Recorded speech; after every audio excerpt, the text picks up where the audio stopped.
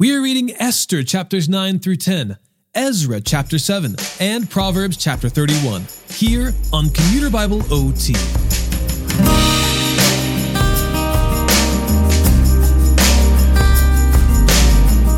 Haman's wrath against Mordecai and the Jewish people has returned on his own head.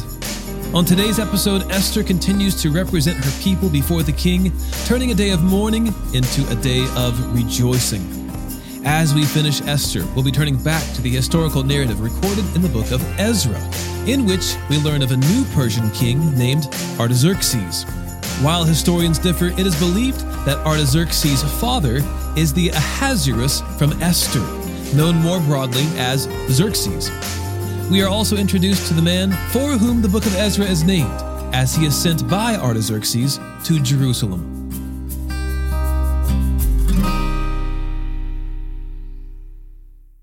Esther, chapters 9 through 10. The king's command and law went into effect on the 13th day of the 12th month, the month Adar. On the day when the Jews' enemies had hoped to overpower them, just the opposite happened. The Jews overpowered those who hated them. In each of King Ahasuerus' provinces, the Jews assembled in their cities to attack those who intended to harm them. Not a single person could withstand them. Fear of them fell on every nationality.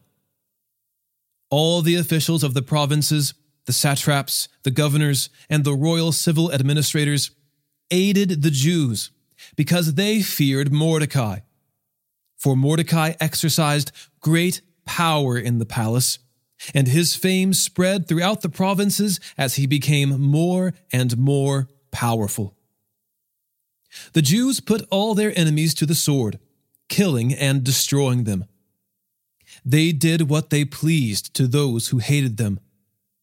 In the fortress of Susa, the Jews killed and destroyed 500 men, including Parshandatha, Dalphon, Aspatha, Paratha, Adaliah, Aridatha, Parmashta, Arasai, Aradai, and Vizatha. They killed these 10 sons of Haman, son of Hammedatha, the enemy of the Jews. However, they did not seize any plunder. On that day, the number of people killed in the fortress of Susa was reported to the king. The king said to Queen Esther, "In the fortress of Susa, the Jews have killed and destroyed 500 men, including Haman's 10 sons. What have they done in the rest of the royal provinces? Whatever you ask will be given to you. Whatever you seek will also be done." Esther answered, "If it pleases the king, may the Jews who are in Susa also have tomorrow to carry out today's law, and may the bodies of Haman's 10 sons be hung on the gallows."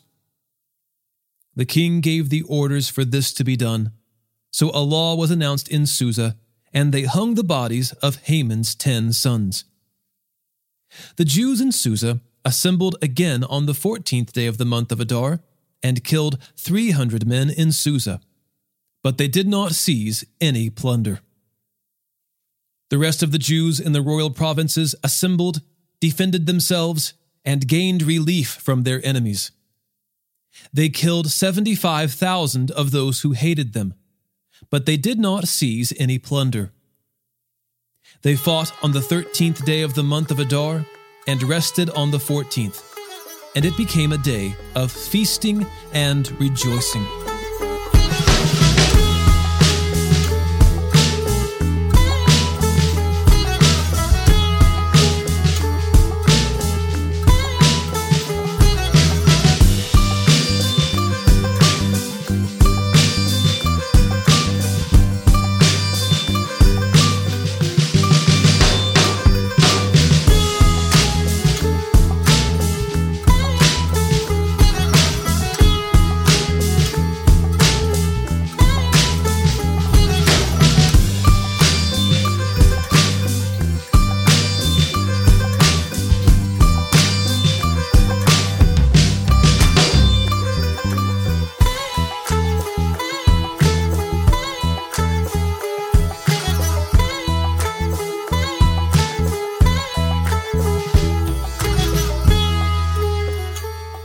But the Jews in Susa had assembled on the 13th and the 14th days of the month. They rested on the 15th day of the month, and it became a day of feasting and rejoicing. This explains why the rural Jews who live in villages observe the 14th day of the month of Adar as a time of rejoicing and feasting. It is a holiday when they send gifts to one another. Mordecai recorded these events and sent letters to all the Jews in all of King Ahasuerus' provinces, both near and far. He ordered them to celebrate the 14th and 15th days of the month of Adar every year, because during those days the Jews gained relief from their enemies. That was the month when their sorrow was turned into rejoicing, and their mourning into a holiday. They were to be days of feasting, rejoicing, and of sending gifts to one another and to the poor. So the Jews agreed to continue the practice they had begun, as Mordecai had written them to do. For Haman, son of Hammedatha the Agagite, the enemy of all the Jews, had plotted against the Jews to destroy them. He cast the poor, that is, the lot, to crush and destroy them.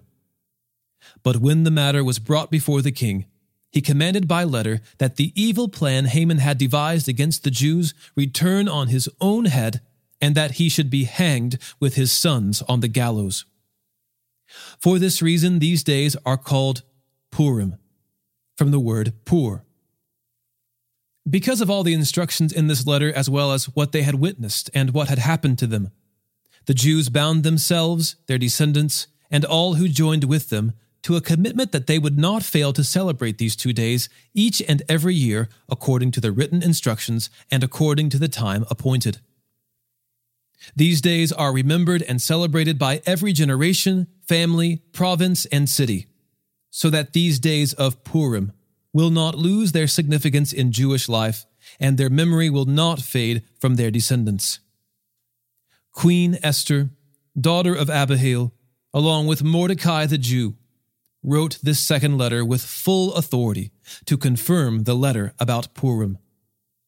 He sent letters with assurances of peace and security to all the Jews who were in the 127 provinces of the kingdom of Ahasuerus, in order to confirm these days of Purim at their proper time, just as Mordecai the Jew and Esther the queen had established them, and just as they had committed themselves and their descendants to the practices of fasting and lamentation. So Esther's command confirmed these customs of Purim, which were then written into the record. King Ahasuerus imposed a tax throughout the land, even to the farthest shores.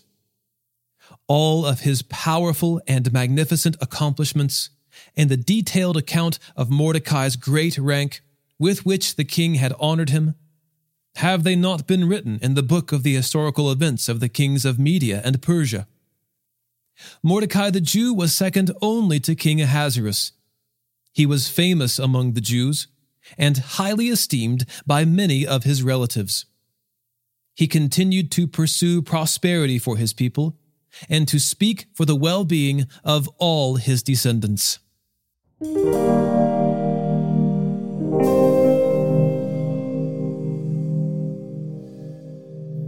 Ezra, chapter 7. After these events, during the reign of King Artaxerxes of Persia, Ezra, Seraiah's son, Azariah's son, Hilkiah's son, Shallum's son, Zadok's son, Ahitub's son, Amariah's son, Azariah's son, Moriah's son, Zerahiah's son, Uzzi's son, Buki's son, Abishua's son, Phinehas's son, Eleazar's son, the chief priest Aaron's son, came up from Babylon. He was a scribe skilled in the law of Moses, which the Lord, the God of Israel, had given.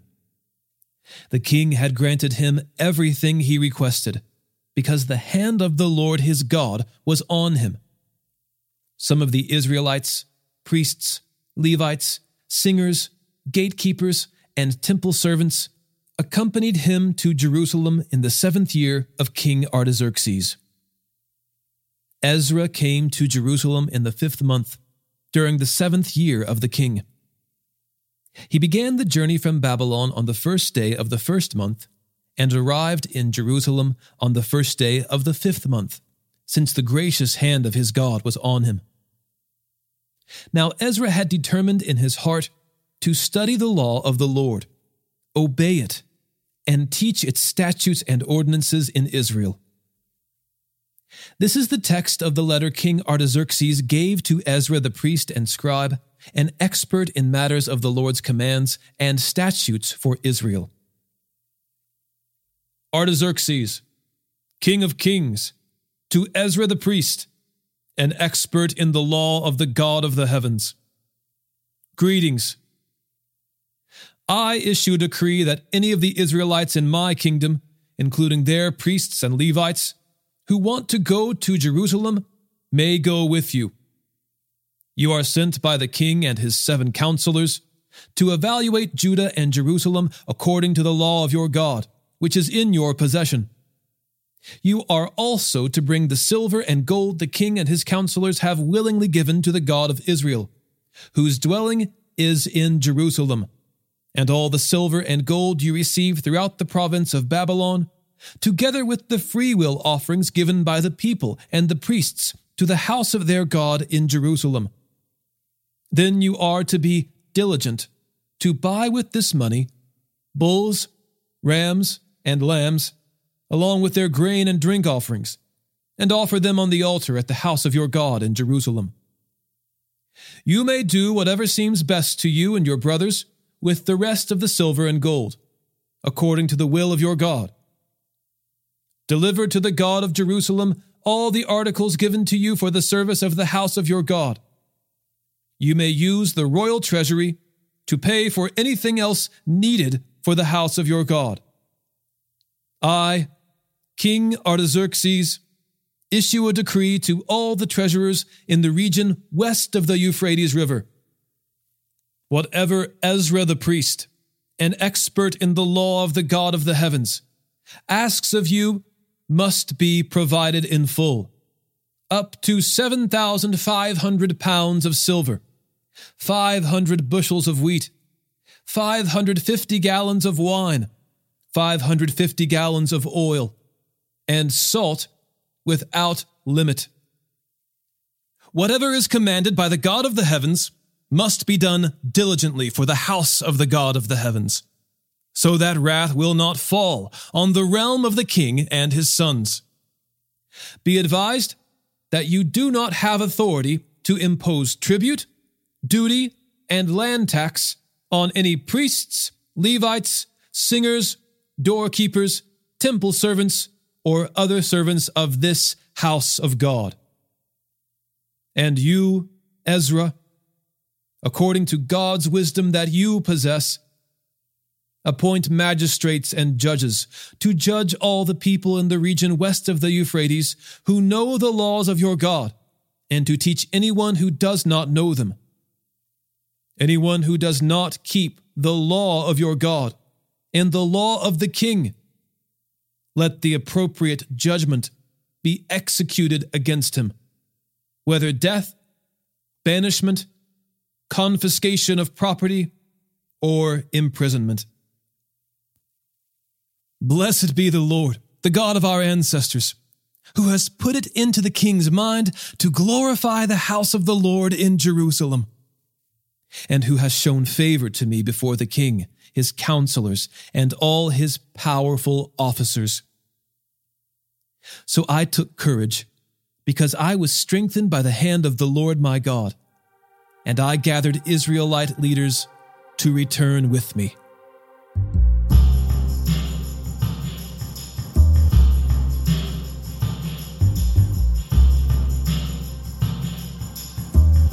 Proverbs 31. The words of King Lemuel, a pronouncement that his mother taught him. What should I say, my son?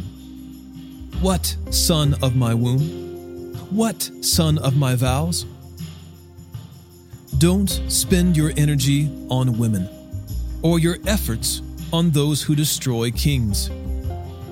It is not for kings, Lemuel, It is not for kings to drink wine, or for rulers to desire beer. Otherwise, he will drink, forget what is decreed, and pervert justice for all the oppressed.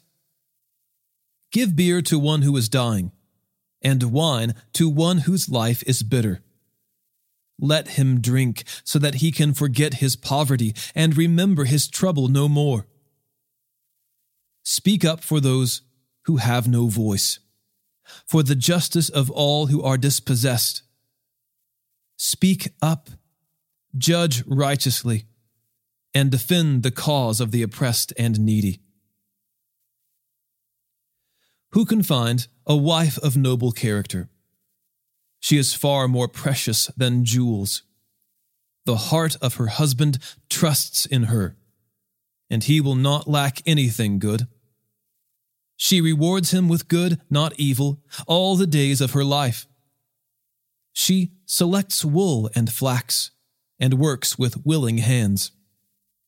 She is like the merchant ships, bringing her food from far away. She rises while it is still night, and provides food for her household, and portions for her female servants. She evaluates a field and buys it. She plants a vineyard with her earnings. She draws on her strength and reveals that her arms are strong. She sees that her profits are good, and her lamp never goes out at night. She extends her hands to the spinning staff, and her hands hold the spindle. Her hands reach out to the poor, and she extends her hands to the needy. She is not afraid for her household when it snows, for all in her household are doubly clothed. She makes her own bed coverings. Her cloth is fine linen and purple. Her husband is known at the city gates, where he sits among the elders of the land. She makes and sells linen garments. She delivers belts to the merchants. Strength and honor are her clothing, and she can laugh at the time to come. Her mouth speaks wisdom, and loving instruction is on her tongue. She watches over the activities of her household and is never idle. Her children rise up and call her blessed. Her husband also praises her. Many women have done noble deeds, but you surpass them all. Charm is deceptive, and beauty is fleeting, but a woman who fears the Lord will be praised. Give her the reward of her labor, and let her works praise her at the city gates.